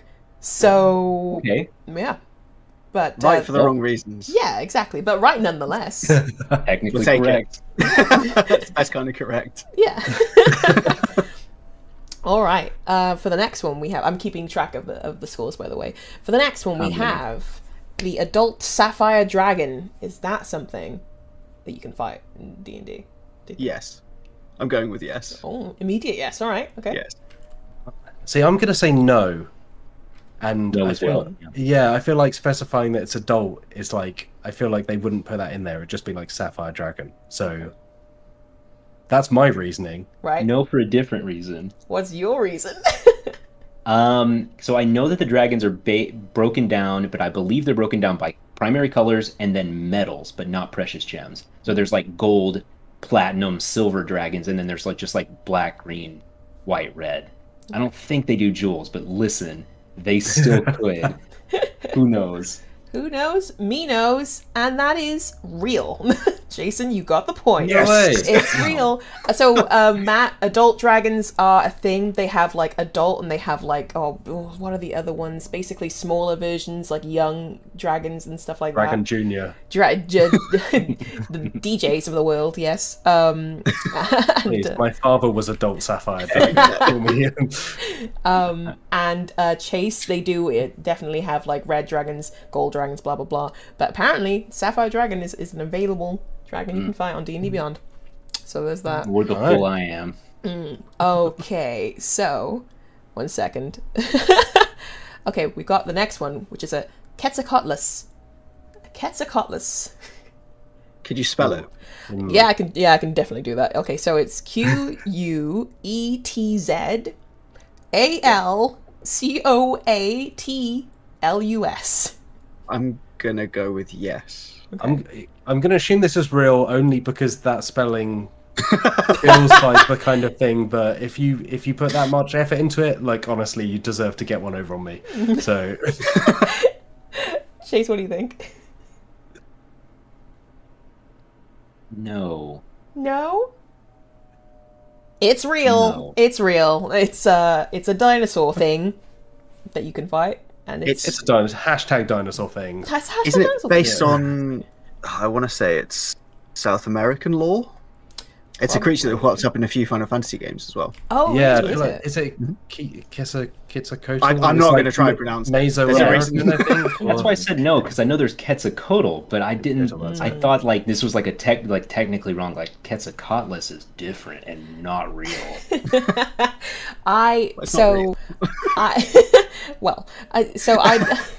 I made a mistake putting this one in, I'll be honest, because every time I read it, I'm like, why did I put that in? I can't pronounce that. What was I thinking? All right, so that one is real. I will say, Jason, you're in the lead, friend. So, exciting. Okay, the next one is a Carnifex. I think I want to say that's real. I feel like that rings a bell. Yeah? I might be getting real. confused with something else. Yeah. I think I've heard that word before in a D&D context. Chase, what did you go with? I said real, yeah. Jason, why aren't you copying my answers? Yeah. No, because I don't think either of you are right. I think it's no. You think it's no? I feel like that's a Skyrim dragon. Oh, no. No, that's Parthenax. I'm going to go with no. Okay. I'm going to risk it all. Well, the risk paid off because it is fake. Good job, Jason. All right, so Carnifex is something that I was like, what's Latin for Satan? And it's that. That's what a Carnifex is, and apparently it's like a bunch of different like monsters in different like franchises and stuff. So, does make sense.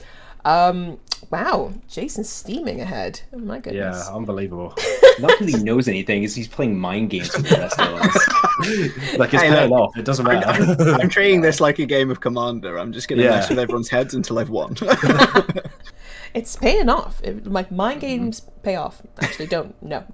Don't take that advice. Okay, so the next one we have is an Alhoon. It's like Owlhoon, like OWLHOON. ALHOON. Alhoon. Oh, okay. I'm going to go yes. You got to be wrong at some point. I'm going to say no. Yeah, I'm going to say no. I'm leaning in. I think if it was Owlhoon, I would go for it, but no pun, no dice. It's another point for Jason, folks. It's real. Yes. Yep, an Alhoon is a kind of like mind flayer, so the mind flayers are like the tentacle boys with like they're basically squids. The tentacle boys. The tentacle boys. No, tentacle boys was a perfect explanation. Squids in dressing gowns, right? Like. Exactly. Well dressed wet boys. well dressed squid. The fancy squids, yes. Okay. All right. I will say that there are 20, which is the same as Wheels', I think. Am I going to have to turn in my player's guide after this? Look, I mean, you can send it to me. I don't have one. It's fine. I don't actually own any D&D books. See, that's the thing. If you have the player's guide, that's all well and good. But what you need is the monsters manual. Then you'll know. No, true. Okay, the next one we have is a Pikol. That's Pikol. Pikol. Fake. Not real. Yeah, I think I don't know why, because Chase is doing about as well as I am. But I'm going to say that's not real. I'm gonna go with not real as well. It's not real. Nah, it's not real. Nah, it's not really. It's too close to a Pokemon. Oh, so. Okay. I was just like, that sounds like pickle, and so that's why I put it. It's fantasy pickle. Yeah, the fantasy pickle, you know. Okay, the next one we have is a Slaad. Slaad. That's it. Slaad. Yeah, that's real. I reckon that's real. Yeah. I'm gonna go with yes too. It is real. Yeah, that's a real thing. A Slaad is like a big frog person, I think. That's a thing. So, and I also just like it's amphibian looking. Yeah, it's not exactly. There's something about that word that makes me think of like a spread as well, like something that you spread on toast. Slad and jam sandwich. Yeah, exactly. Yeah, do you want some slad on that? Yeah. I'll take some slad. Thanks. Like schmear. Bagel and slad. No, thank you. I'll pass. All right. I can't. I'm on a diet. Fair. Thank you. Politely declining. Thank you so much. Okay. The next one we have is a cackler. Which honestly, you could just call me a cackler. I feel like that defines me pretty well. Is it like cackler as it sounds, or is it spelled with like an A at the end or something like that? So it's as it sounds. So it's CACKLER, cackler. I'm gonna go with yes. Fake. Oh, we split the room already. Oh, so you've said it's fake. Okay, right. Okay. Man. I reckon it's fake. I reckon it's too much of a normal word. Like it's. I feel like they tried to just tweak a couple of letters in there. Like fake? For trademarks, if nothing else. Fair. It is real though, so. No. This is insane. Oh my god. I'm really worried that I've picked up loads of D&D knowledge without realising it, and I don't know what it's replaced. Like, I've probably lost family memories at some point. Yeah, just like the first time you walked, it's all gone now. Gone. I can't. I'll never forget the time the baby first cackled. So a cackler is like a demon creature, and they can cast Tasha's hideous laughter. That's why I know people. It. That's why I know it, because I literally wrote about that, because I adore the card in Adventures in the Forgotten Realm. Fantastic. It's wonderful. There you are. All right, the next one we have is a Dust Devil. That's D-U-S-T, devil. It's a real thing. I'm going to say no, because I think it's a brand of like vacuum cleaner or something, or like motorized mop. I feel like I've seen those words attached to a product somewhere, which then means it wouldn't be able to be a monster. New from JML, the Dust Devil. Chase's yes was so convincing, I'm going to go ahead your and agree with him. Covered in Dust Devils? It is real. It's a Dust Devil. It's a thing. It's an elemental, I'm pretty sure. So one for Chase and one for Jason. Okay. Now, what you're thinking of are Dirt Devils. It's a vacuum cleaner. Dirt Devil, that's it. Is that actually a thing? Oh. Good instinct. A Dust Devil's a small tornado in the desert, right? Like, actually. The more you know. Next, on from Dust to Mud. Mud Snake. M-U-D, snake. Mud Snake. That's a toughie. I'm going to go with no. I say no, too. Yeah, I think that's probably not real. Yeah, it's not real. My Mud Snake's not real. All right. It was a good one, but thank you. It's getting better. Yeah, I feel like it's just like almost like you can imagine just coming across a mud snake. Like at some point, those kind of like very plain adjective like name of thing. Yeah. No. Those are the trickiest ones to judge. Exactly. Sure.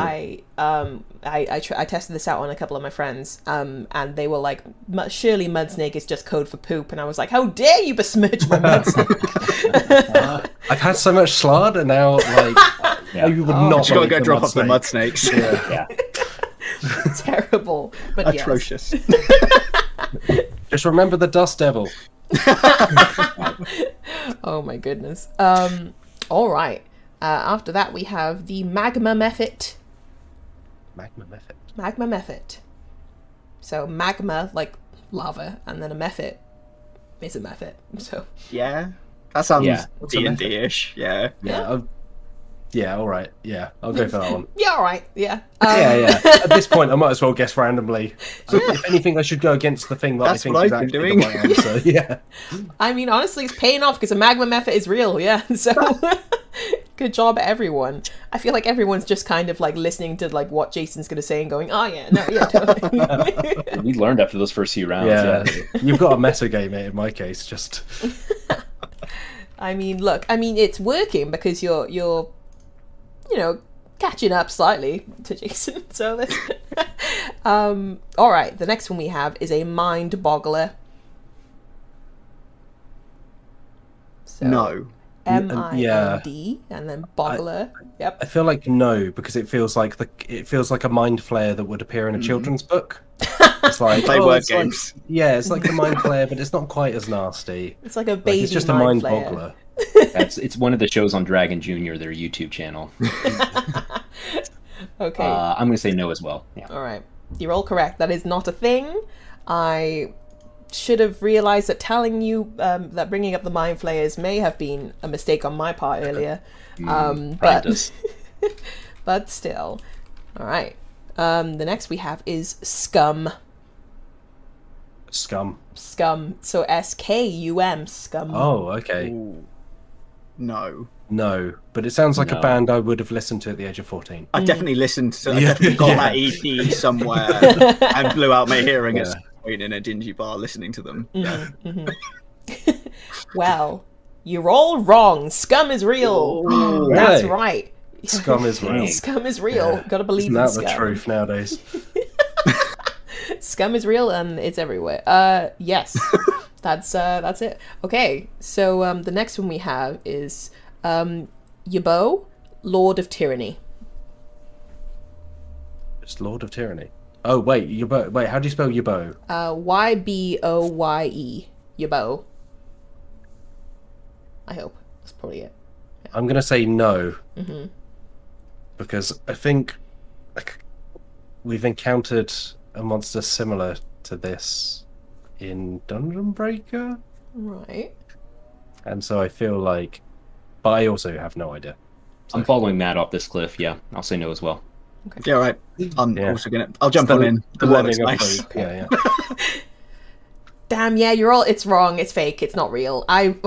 Right, so the story behind this is that there is one called Yagor, Lord of Entropy.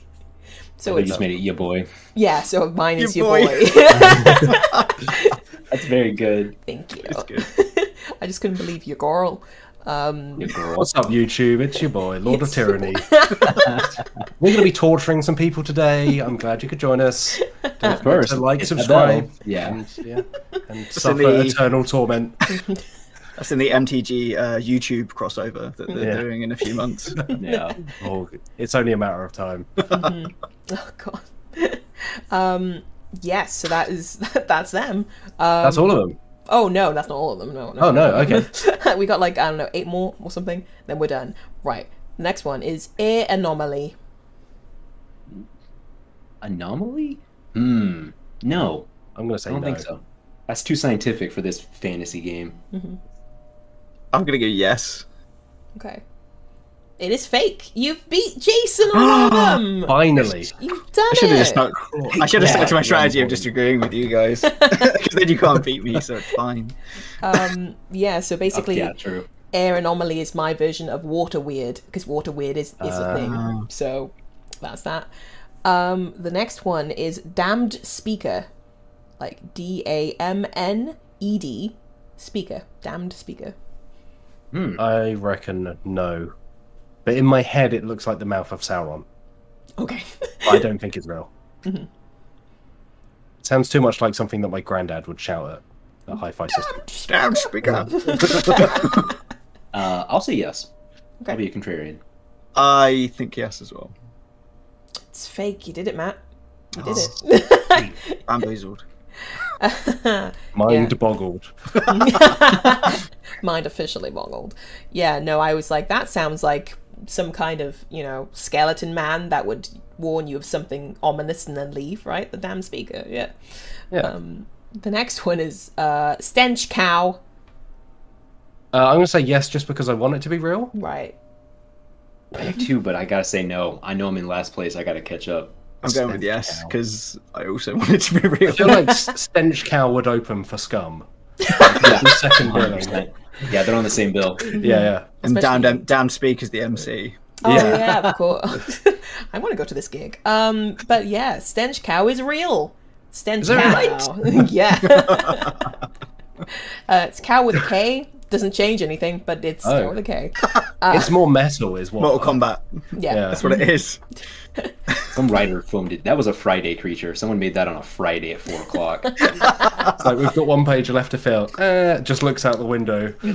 Stench Cow. Stench Cow. I was like listening to like the pronunciations because D&D Beyond has like the speaker you click and then you'll pronounce it, and it was just Marisha Ray from Critical Role saying Stench Cow, and I was just not prepared. Like, why is she here? But yes. Look, the world needs to know about Stench Cow and its pronunciation, so someone's got to, step up. Yeah, and I'm glad Marisha did. Good for her. Okay, the next one we have is Horror of the Hells. No. I reckon, no. Because I feel like they what do you, oh gosh, I can't even think of the word. They hand out jobs to, Wait, they have a load of different lords that sort that stuff out. Yeah, their hells are numbered, like in the lore. Yeah. Right. So I'm going to say no. Okay. Is that all no? Mm-hmm. Oh, you got me. Yeah, it's fake. If you had said like something of the fifth hell, I'd be like, yeah, that's real. That's 100%. Anything of the fifth hell is real. Always the fifth hell. No other mild hell. Inconvenience of the fifth hell. Smack bang in the middle. Yeah. You're doing well. You got 3 more, and you're catching up on Jason. So, this could be all to play for. All right, the next one is Elder Black Pudding. I'm gonna say yes because I'm pretty sure. There is a pudding of some kind in D&D. Mm-hmm. Like I know the black pudding is also food, but I feel like Elder Black Pudding is enough of a thing. I reckon so. Yeah, I say no. I'm going with no. It's real. Elder Black Pudding's real. I knew black pudding was real, but I didn't think they got old. It's pudding. How can you tell if it's an elder black pudding? Does it have a it's just more cynical. Card? Elder's more powerful. More cynical. Yeah. It's yelling at the damn speaker to get off the lawn, but yeah. No. That's what you make from a Stench Cow is Elder Black Pudding. Oh, terrible. Gosh. No. Add on your slard. Slard and no. toast. A couple of slices of Elder Black Pudding, yeah. And some Stench Cow. It's That's classic for me. D&D breakfast. Oh, so terrible D&D breakfast. All right, good job, Matt. Okay, 2 more. Next one is Man Trap. Yes. Yes. Yeah. I saw you type. No, I was writing down the word Stench Cow for the title of the podcast. Good. Why? You were all very, very quick on that. Why? I feel like it's just a giant plant, right? Mantrap is a man-eating plant, I think. I think so too, but it's also just like it's just esoteric enough that I think it passes from like mundane into fantastical. Yeah. Yep, it's real. Yeah, there's a man trap. Congratulations, everyone, on the man trap. All right. This is the last one. Right. And it is... Is it all to play for, or is... Yeah. Actually, don't tell us yet. Yeah, I was gonna... I know Jason's one, but, you know, we'll play along. Loup-Garou. Yes. Yes. Yes. Yes. It's the French werewolf, right? Yeah. Yeah. Is that what it is? Yeah. Did D&D Beyond pronounce it Loup-Garou? I don't think so. No, that's just Oh, a special. I think it's Loup-Garou. Probably is. For using the French pronunciation. Ah, yes. Is it specifically a werewolf who is French? French. Yes. It's. Yeah. I would go into French stereotypes, but I don't want to. But all right. So we have got in third place is Chase with 11. I'm so sorry, Chase. I'm sorry. It's all right. GG. I was so bold at the beginning. DD. D&DG. DD. In second place, we have Matt with 13 and Jason wins, storming ahead with 16 out of 20. Oh my gosh. That's wild. Good job, Yeah, Jason. well played, Jason. Well played.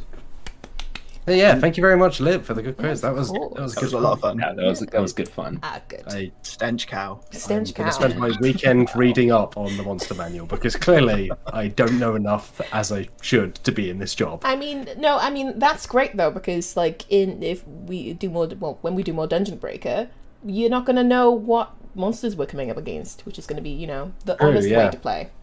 So. Although if we run across a stench cow, I'm gonna be, how badly does that cow smell? And if they're like, is it a stench? Pretty bad. I'll be like, I know what it is. Yeah, so that's Dean Deceit. Yeah, thanks very much, Liv. Oh, I appreciate it. Before we close out this week's podcast, let's take a couple of questions from the chat and from emails. If you've got a question for us, you can drop it in the chat if you're watching live. Email. You can email us, thank you. You can email us at podcast@dicebreaker.com.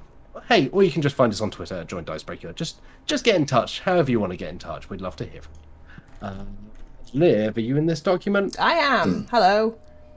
Would you actually? You did a whole quiz. I'll let you. I can read. It's fine if you want. Chase, would you like to read this one from Amnestus, please? Yeah. First off, love you all. Thank you, Amnestus, for the love. Wheels did an amazing orky job, but surprised there was no mention of Gits, Squigs, Diganobs, or Purple Orcs. Now, bonus question: which one of those was made up? No, it's not in the question. That's editorializing. As far as I'm aware. What would be the weirdest crossover mashup game you could think of that would have no business being together, but somehow work? Yours truly, Amnestus. Yeah, thank you for the question. Mashup games. Does it have to just be board games, or can I bring video games? No. Go for it. Okay, so Dungeons and Dragons and Rocket League would be the weirdest thing. Yeah, how does that work? I don't know. Is it the same combat rules, but it's like you move 5 feet every turn? You have to collect boost instead of mana. Just excruciatingly slow Rocket League. Yeah, or this is just 5th edition Mad Max, right? Yeah, kind of. Yeah. Everyone's riding stench cows, and you have to. I don't know. Which is like Wizards, bring back Gamma World, do it in some Mad Max style. That's what I want. I think so. I'm okay. I'm trying to think of something else. Yeah, I'm desperate. To be honest, at this point, I feel like there's a mashup for everything. That trying to think of something that's completely like out of the blue or out of left field is actually difficult, because at some point you've got minions exploding kittens and you know, Warhammer 40k magic, and it just feels like, you know, D&D Cluedo. So I was in the LGS the last weekend, and are y'all familiar with the game Starcrossed? Yeah. So it's played with a Jenga tower. It's 2 people, unrequited love, like unsaid feelings. So what if it was that, but instead of a Jenga tower, it was Twister? Oh. That would make that sort of like expression of feelings a little bit more awkward. Different, I think. Yeah, I feel like that's almost like verging into like one of those traditional like hen/stag party 100% things. Yeah, like sexy dice. I don't know. Have you seen the sexy dice? Yeah, the ones that have like body parts on one die and instructions on the other. Like sniff ear. Yes. I don't know. Sniff. I don't want to. I mean, sniff ear. non-sexy dice would be better, where it's just like not traditionally sexy body parts and not traditionally sexy actions. Where it's just like observe. Yeah, a ponder elbow. Yeah. Ponder elbow is very good. Dishes. That is good. Wash elbow. Oh, good. Sure. Probably important. I'm trying to think of mashups. I just genuinely don't know. I think I have one.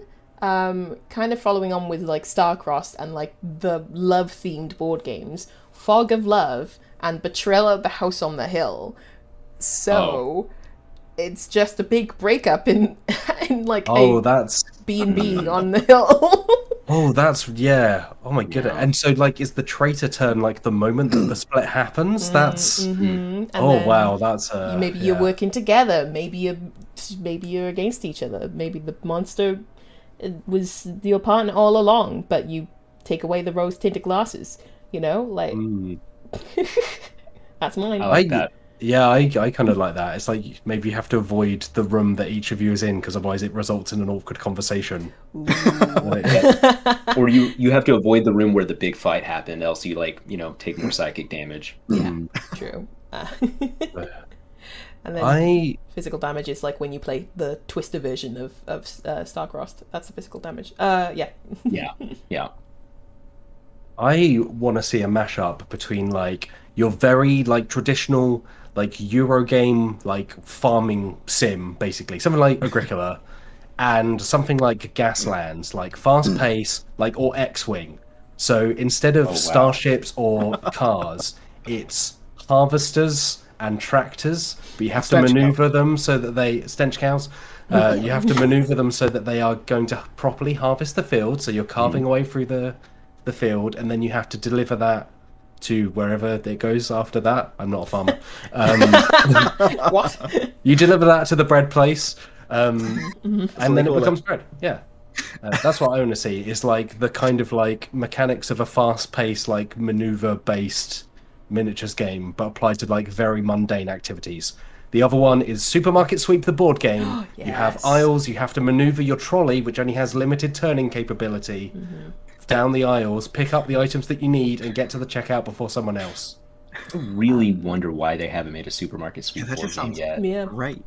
Yeah. Fun fact, Supermarket Sweep, the very first episode premiered on the day I was born. That's my That's my fun fact, yeah. It's my legacy. Intertwined fates. Yeah. All right, wait, have we all suggested one? All right, thank you very much for your question. Let's do one more before we close out. Liv, would you like to read this bottom one from Baron Breakfast, please? I can do. All right, so we have from Baron Breakfast, what is your favourite multiplayer board game that works best for only 2 players? Thank you, Baron Breakfast. Is that the right one? It's fine. It's a one. Okay. What am I looking at? We actually have a list of these. I think we have one on the YouTube channel as well, but we definitely have one on the website. Words are failing me today. I really, really like Shobu, which is a game I think I've mentioned before. It was one of my favorite games of like 2019. It's very simple. You play on wood boards. It's kind of like a traditional abstract game in the same way that like chess is, or checkers, or Go. Name your favorite abstract traditional board games. It's like one of those. It has black and white stones. It's played on a grid board. But the really interesting thing about it is it's kind of a game where every move you make is mirrored on a different board, and the first move you make doesn't change anything, but the mirrored move like pushes stones, and you're trying to push your opponent off of enough boards to claim victory. And it's very simple. The components are very simple, but I would recommend you buy it to support the publisher.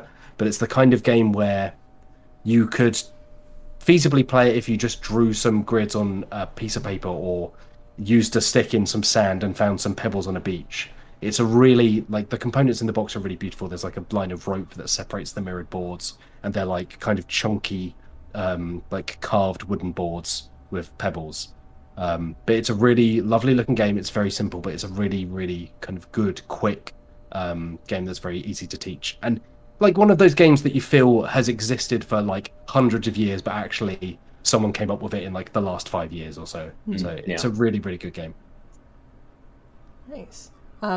Yeah, I have one that it's not. You don't have to play with just 2 players, but I think it works quite well with 2 players. Is Sherlock Holmes: The Consulting Detective, which is just like it's so good. It's so good. Like if for anyone who hasn't played, basically you have like a list of gosh, how does it even work? It's so good. I don't even. So you have like a whole map of London, and you have specific clues that you start off with, and you're Sherlock Holmes, and you have to go to specific places, and you like have to chart out like, okay, so for this certain clue we should go to this location and we should speak to this person, and then it has like a basically like choose your own adventure like guidebook that you like refer to for the specific scenes that you have to read out, and it is so much fun, and it is like, I think I prefer to play that with less players, because it feels like if there's 2 of you, it feels like you are Sherlock Holmes and Dr. Watson, and you're actually doing these things. And yeah, that's my recommendation, because otherwise it can be a bit like too many cooks spoil the broth kind of thing. So that's, I'm with you. Like, I think like, because one person can have that, one person can have book, and you can swap around, but I think you're totally right. It's like more than 2 just feels like you're then having to like crowd round and like share it and stuff. And but those games are real hard as well. Like there's a reason that people just know them as Sherlock Holmes Insulting Detective, because as soon as you go and check the questions at the end, and Sherlock's like, "Oh, you got everything wrong." Like, don't worry, I solved it for you while you were off gallivanting around like the wrong streets. And it's like, I still had a great time, Sherlock. So joke's on you, I guess. Who's the real winner? Yeah, exactly. Yeah. Oh, you've got your agency, do you? Well, you know, I'm working for you. Please don't fire me. Even though I'm apparently bad at my job, and you're just sat here criticizing me for it. But Victorian London is hell. Please help me, Sherlock. Please. Yeah. That's fine. Jason, any 2-player favorites? Well, so Liv took mine. I was also going to be, but I guess for like slightly different reasons. I just really enjoy the sort of like taking, like whenever I play with my partner, we will take like the evening to play, and we just do real slow. So like we'll kind of just set it out. We'll talk about things. So we do the same sort of stuff with like shows, where we'll sometimes like pause and talk about stuff, or in between episodes we have a sort of discussion breakdown. I mean, Sherlock Holmes is still like mine, because we just like sort of will cook dinner in the middle of it. We make a whole evening affair. Like we could just do 2 hours, but like sometimes we'll just like stretch that time out. This may be like the nerd in me speaking, but it seems like quite a good date night game. I don't know. Yeah, totally could be. Yep. Yeah. But I also agree with just like all of the other points about like feeling like Sherlock and Watson. I think it's best played with 2 players. My cop-out answer is Seven Wonders Duel, which is just like already a thing that exists. It's just another version, but it's still just one of my favorite 2-player games. It's a version of a game that you can play multiplayer. Nice. Jason? I don't play that many board games because I have 2 cats and a toddler, and I've been meaning to say how beautiful your cat is, who keeps walking back and forth. By the way. He's actually a coward. He's very pretty, but he's a coward and a bit of an idiot, bless him. But yeah, it's a version. My favorite 2-player one is a version of Magic the Gathering called Pack Wars, which I actually wrote about on the site. It's where you have 25 sleeves, you have 10 lands, ideally guild gates. One of each guild gates, you've got access to all the mana. You open a pack of Magic the Gathering, just a booster. Without looking, you sleeve them all up, and then you shuffle, and then you just play through a normal game of Magic like that. And because you have no idea what you've got, it's a really cool way to discover a new set, and it's just a good way of cracking boosters without just opening them for the hell of it, which is usually what happens. And it can result in some incredibly entertaining matches. You can do it multiplayer, but more often than not, what happens if there's more than 2 people is that just everybody builds up a board state and nothing happens. So it works at its best with 2 people. I've been wanting to play Pack Wars since you wrote for the site, because I think it's just like it's the perfect level of Magic for me, where like I can't remember if I did. I probably discussed this on the podcast previously. I know I've discussed it before with folks, but it's like that perfect level of, I'm not big into the deck construction side, but I like the kind of main mechanics. I don't mind just throwing caution to the wind and being like, if it's a chaotic nonsense deck, that's fine by me. Yeah. Like, just let me at it, let me experience it as I reveal it. Like, that's really appealing to me. So I really want to play Pack Wars when I get a chance. It's a lot of fun. All right. Nice. Well, I think that is all we have time for on this week's podcast. Before we leave you, thank you so much for being here, Jason Coles. Where Thank you very much for having me. Other than on dicebreaker.com, of course. You can find me on Twitter at @EnOthe which is ENOTHE and then Strife, all one word. I'm also on Twitch because I stream occasionally. And then I do work for other places. But I'm freelance, so I'm not promoting them. That's what we like to hear. Thank you so much for being here. Chase, of course, our valued news reporter. Yeah. I mean, you can find me on Dicebreaker. Go read all our stuff. With me and off this week, it's just been me and Matt filling the site. So please go read all our stuff. But yeah, I'm regularly there 5 days a week. You can find me on Twitter at ChaseWrites. Thank you, Liv, of course, as always. Oh, yeah, no, of course. Thank you so much for having me, and thank you as well for joining us, everyone, on episode 67, which is Stairway to Heaven, Made in Heaven, the bingo call that I forgot to do for Lowlies. Yes. Right, slipping it in at the end. We like to keep on their toes. Stairway to Heaven is actually an alright one as well. Yeah, it's alright. Yeah. Look, we've put so many naff ones up front. Like, you finally get a decent one, and it's right at the end. I aim to deliver. I've been Matt Jarvis. Thank you all for listening and watching. If you're watching or listening to this, of course, you can find us on dicebreaker.com. You can find us on youtube.com/dicebreaker. You can catch this very podcast every Friday live from 2 p.m. BST, or you can go find it on like Spotify and iTunes and places like that. You can find everything else on the website. I'm not going to repeat them. You know the score. But until we meet again, stay safe out there, look after yourselves, and have a lovely day. Bye-bye. Bye. Bye.